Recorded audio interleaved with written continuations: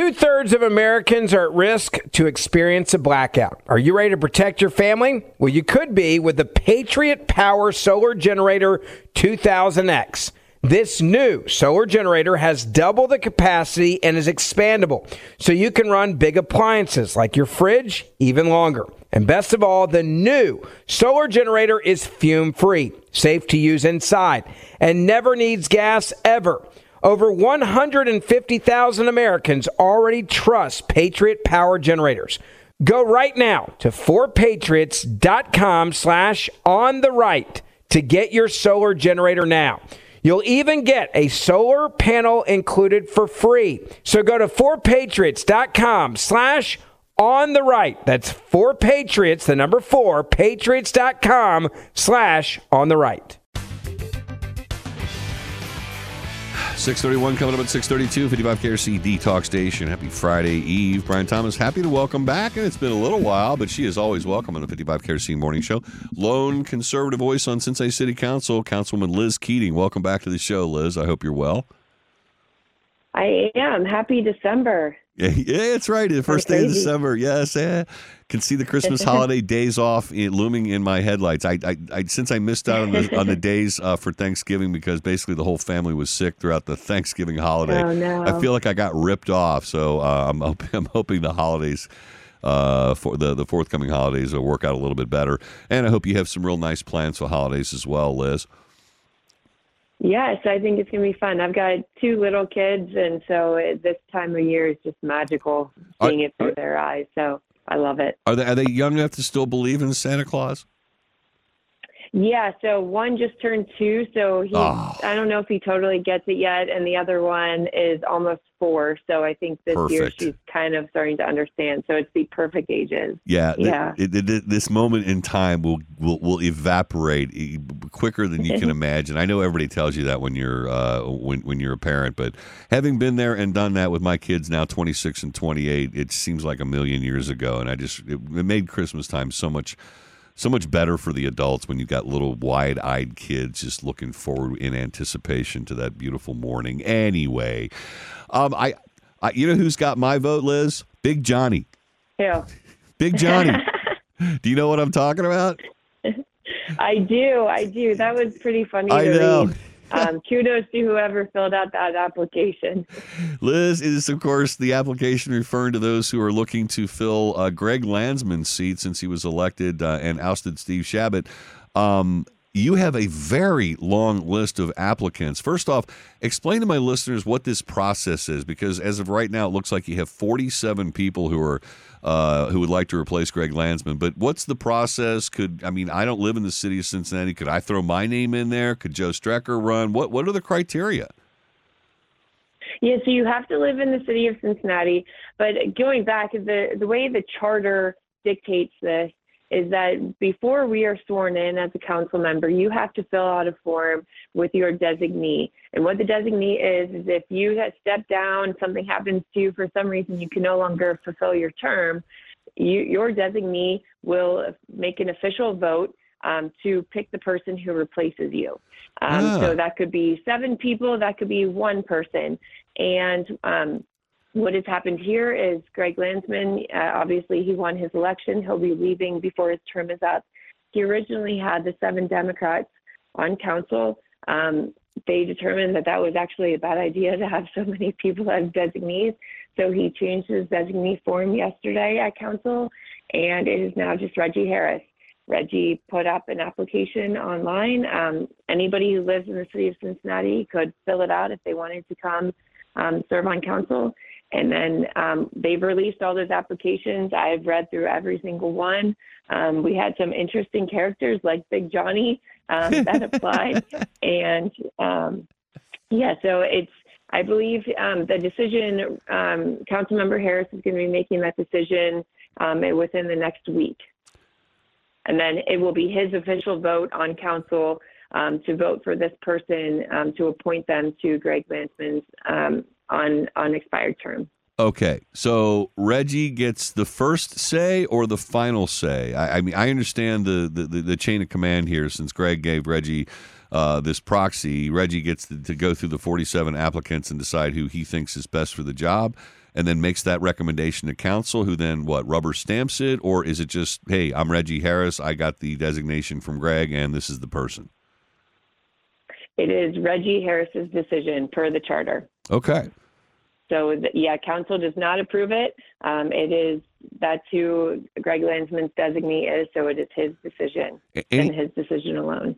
You've been through the various applicants. I have to maybe assume, and correct me if I'm wrong, because I know what assumptions make of you and me, but I dare say that not everyone on this list, at least in your perception, is qualified for the job. I think there are some that are more qualified than others. I think there are some that would do better with this council than others.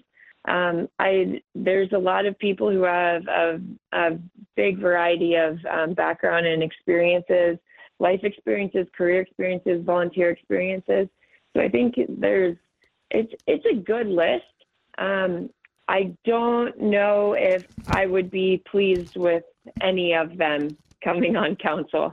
I'll say that. Fair enough, because obviously this list includes 99.99, if not 100% Democrats. And there's no way in hell Reggie Harris would ever vote to appoint anybody but a Democrat on Cincinnati City Council to fill this spot. I think that's certain. So I get where you're coming from, but Reggie's, in terms of your perception of Reggie, the type of person he is, you've been working with him for a while now. At least given the list, you've been through it all. Do you at least trust him to pick someone who's at least on your better this person than that person's side of the list? You know what? I do. I really do like working with Reggie Harris. He has been a great colleague. We have collaborated on many different pieces of legislation. He really does take the time to listen to the other sides and consider other sides, and is very open to making changes, to making ideas better. And I really appreciate that of a council member, because I think that's what we are supposed to do as electeds. We are supposed to understand all sides and build on ideas. And I really have seen that out of him. And I will say he and I had a meeting yesterday where we talked about all the applicants, and he wanted my feedback. Oh, good. I really did appreciate that he took the time. I was never one of Greg Landsman's designees from the very beginning for obvious political reasons. But Reggie still took the time to come talk to me, get my input, go through the different applicants. And I do think that he is going to make the right decision. But as you know, we are on opposite sides of the aisle. I may not love the decision, but at the end of the day, I think he's going to do it the right way, and he's going to make his own choice. Fantastic. So you expect, at least from the hearts and mind of the lone conservative, he will make the best of the worst choices that are out there. Yes, I mean, there were not very many Republicans that applied, but I do not think that he is going to be picking a Republican. To be fair, this is a political appointment, and it always has been. It typically is done by the party, so I'll be fair there. But at the end of the day, I do like to see a little bit more diversity of thought in different legislative bodies in government. Yeah. Lie awake at night dreaming of the day when we have diversity of thought on Cincinnati City Council. In the meantime, we've got you, Liz Keating, and I share your props to Reggie for reaching out to you. He didn't have to do that at all. He could have ignored you or not taken your phone call. So good job, Reggie, for talking to Liz about this. Liz, hang on, because one of the big issues coming up, it's on everybody's plate. Brian Thomas with Cincinnati Councilman Liz Keating. Liz, talked to Christopher Smitherman yesterday because this issue has come up previously. The city, by way of thumbnail sketch background, owns a railroad. Every year we get large payments from the railroad who leases the rail from us in the form of multiple millions of dollars. I think currently the annual payment's somewhere around $25 million. It's gone up from $19 million. And in terms of the lease agreement, it goes up every year. So this cash cow will go moo onto the future, because I guess no railroad can afford the to build a new rail line. It's not like any railroad can say, oh yeah, we're just going to build a new one. We don't want to deal with the city of Cincinnati anymore. So a pretty much guaranteed income revenue stream on into the future, and it has been so for about 100 years. Question: why would we want to sell it, regardless of price tag? I know the railroad has offered us $1.6 billion to be paid by the railroad in like $50 or $60 million increments over until it's paid off. Well, we're already kind of getting that now, but at the end of the day, we don't get any more money after that. Why would we give up this valuable asset for current money and not even a full $1.6 million pile of it, just for basically a double payment of what we're currently getting? So I do not have a stance on this yet. So I want to put that out there first. I've got a healthy sense of skepticism here. Good. But I'll give you the side of those who want to sell it. So we're coming up in 2026 is when the lease is up, and we'll have to renegotiate a lease. And so right now, the way it's set up and the way it's explained to me is that the terms of arbitration actually give Norfolk Southern the upper hand.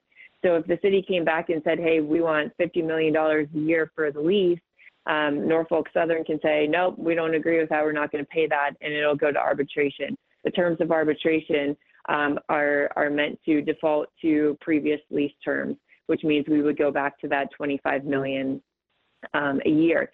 So they would have the upper hand in this, and we don't really have the ability to increase it significantly, even if the value increases.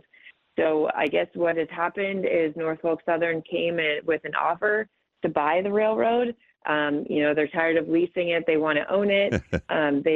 This offer, $1.6 billion, is pretty significant. I don't know what the value is. We have not heard what the whole railroad has been valued at. We just know what Norfolk Southern has offered. So that amount, so the different things that would happen is state law would have to change and the city's charter would have to change.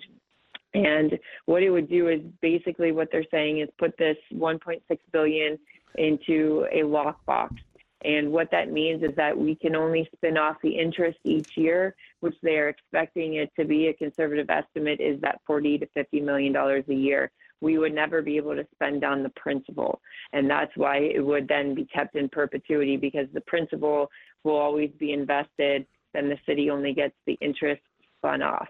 And then the also parts of the lockbox would be that interest that comes out each year for the city to spend can only go to capital infrastructure like your roads and your bridges, which is what the money right now can only be spent on. Streetcar. I don't know if streetcar. Oh, come now, Liz. Come on. You know better than that. I think what they're trying to do now is define exactly what that capital infrastructure is, because there are a lot of, different interest groups out there trying to fit what they want into the definition of capital infrastructure, which is why they're working on changing the different laws to block things like that. So there's a lot of questions there. What exactly is defined as capital infrastructure? That's a very important question, and that will determine whether or not I agree with this. There's other things like who is going to be getting all the money, who's in charge of the investment, who's going to be making a lot of money off of investing $1.6 million or $1 billion for the city. Who are all these special interests that stand to make a ton of money, and how do they play into this whole picture? I want to better understand that too. And as well you should. I mean, you just brought up something that was even way off my radar. The idea that the money is invested, I understand that. Got to be invested. You're going to get an ROI because the money is invested. Like, maybe you go with BlackRock, and the investment structure requires you to have good ESG scores or something, which does nothing for an investment portfolio, but makes a bunch of left-wingers and green global activists all giddy with excitement. So, yeah, I mean, that is one little wrinkle amongst literally thousands. And the wording and the verbiage on this, I know that there's going to be some real strong advocacy for fast and loose in terms of what constitutes a project that's capable of being funded by this money. That's scary stuff. And, every man, woman, and child, every non-governmental organization in the world is going to see this as a next cash cow going moo, with them having an opportunity to get their hands in the cookie jar. Under the current circumstances, you just don't have that to have to even contend with. But what you're saying, though, when all the dust settles, the voters are going to get to decide whether we sell it or not. Exactly.